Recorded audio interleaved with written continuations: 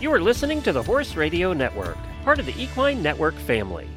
Greetings, everyone. Coach Jen here, and thanks for tuning in to Horse Tip Daily, episode 1492. This time up, it's an excerpt from the Mary Kitzmiller monthly episode on Horses in the Morning, and Mary answers a listener question about teaching a horse to cross a bridge with confidence. Today's tip is brought to you by Horse and Rider On Demand, the video library that helps you train smarter. So going along that theme, we have a question from Lorene. It's a really good question. She said, I started doing trail class with her horse Bramble. We lose points going over the bridge. The judge says the horse is hesitating. She says, sometimes I can feel it, sometimes not. We have crossed bridges 100 times and he still hesitates. How can I help him be more confident going over the bridge? And this brings up an interesting point because I have found that there's a divide between people and I think judges on how a horse should cross a bridge. A lot of people think it's totally acceptable and a good sign if the horse lowers his head and maybe it takes just a second to investigate the bridge and then cross over. And, you know, it's good horsemanship for the rider to say, hey, I'm going to allow you to look at this and now we cross. But there are a lot of people who think, okay, my horse should trust me enough that if I tell him to cross it, it's safe and there should be no hesitation. And I've gone back and forth myself on what I think is good. I think, you know, when we're not being judged, and especially if I'm on a young horse, absolutely stop, take some time, you know, have a look at that bridge and then we'll cross.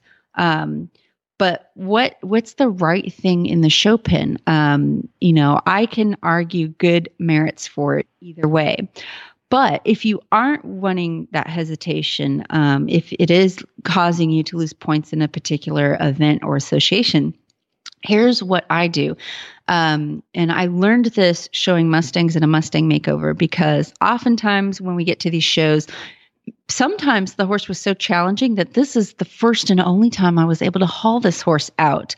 And so everything's going to be new and novel to him, no matter how hard I practiced at home.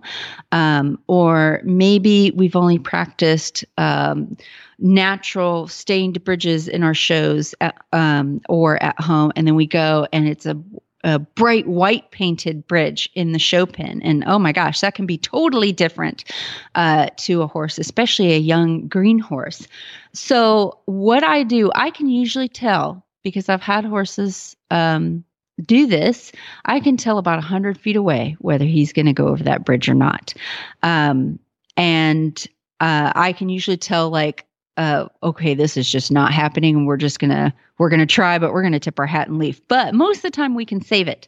So if I have finished one obstacle, let's say the obstacle before the bridge is I had to open and close the gate. So I open and close my gate. I'm going to start thinking about crossing that bridge, and I'm not going to wait till we get the bridge and then address crossing the bridge.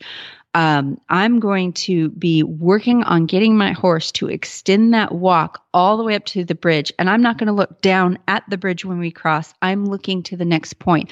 It's very similar to if you're working on jumps. You don't look down and at that jump, and you don't wait till that horse gets to that jump and then kick him in the sides, because by then you're probably going to have a refusal or it's not going to go well. You are looking to that next. You're looking either to a point on the horizon or to that next jump, and that confidence in you of we're going to that next point can get your horse to kind of come up out of focusing super hardcore, looking down on that bridge and stopping, and it can actually change how he crosses that bridge.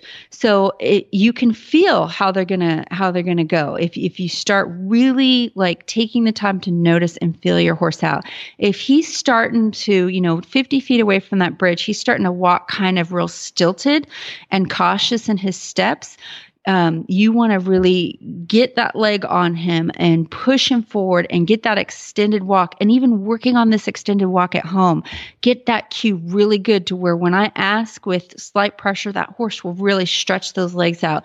And if you get that forward, confident, straight, extended walk going, you usually have enough momentum, even if he's a little unsure about the bridge, to carry you across without any hesitation. And it just looks really nice because, obviously the points are for how your horse crosses the bridge, but the whole picture is really what that judge is looking at. And if that judge sees that horse doing this beautiful, confident, extended, sweepy walk, and it just flows right over that bridge, man, that looks like $1,000,000. And when I was coaching youth kids doing the in-hand classes for these Mustang makeovers, the mistakes that I saw that would happen with these kids leading these horses across these obstacles is they would kind of walk the horse up to the obstacle. The horse would stop, and then the kid would go, "Oh, we have a problem." And now they have to use excessive, cues to get the horse to go. Now, maybe I have to swing that rope a little bit, or I have to pull on that halter a little bit. And it makes the picture all muddy. So what I would have those kids do is exactly what I'm telling you, is get that in-hand walk really big and pretty, and start asking them well before the obstacle, encourage them, go forward, go forward, go forward. And that can help save 9 times out of 10 when your horse is feeling some hesitation about that obstacle.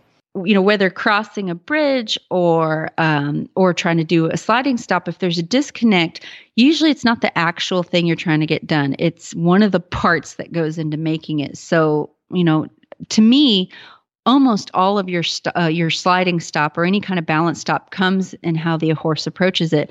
If he's bowing his shoulder out this way, or he's behind your leg and not really going forward and true, or he's running through your bit. If he's doing any of those things, don't pull on the reins and ask him to stop, because it's not going to work. You've got to work on that approach. And, same with that bridge. Everything I need to cross the bridge, there's a million little things that have to work. The horse has to be able to go forward. He has to be able to go where I tell him. So he needs to be able to go forward off very gentle cues with my legs. If that's not working, the bridge, we don't need to work on the bridge. We need to work on, okay, let's go forward off my legs. If he's jumping sideways instead of going on the bridge, yes, obviously he's got fear on the bridge and we need to conquer that. But we also need to work on, okay, he's blowing out of my right leg. So let's take him over here and work on side passing and leg yielding and get that button working right. All of those little buttons. And if you get those mechanics working, then the bridge just becomes nothing. It's just a thing in your way as you're walking from point A to point B. And if you work on all those things, you'll start to see less hesitation and trepidation from your horse. Horse and Rider On Demand allows you to train smarter, not harder. Our training video collection, featuring some of the industry's top Western professionals like Bud Lyon, Cody Crow, Ryan Rushing, and more, can help you perfect your horsemanship and improve your performance in the arena.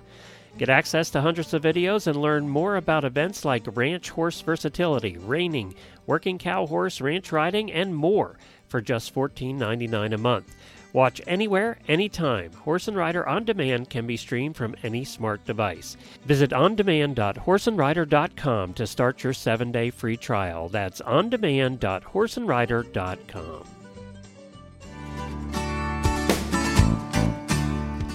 Well, there you have it. Horse Radio Network has thousands of engaging podcasts for horse people, and you can have them sent right to your phone. Just subscribe via your favorite podcast player. This is Coach Jen, and I will be back again soon with another tip. Until then, go ride your horse. The Horse Radio Network and the Horse Radio Network hosts are not responsible for statements made by guests on the Horse Tip Daily. Please use your own judgment when listening to the tips on this show.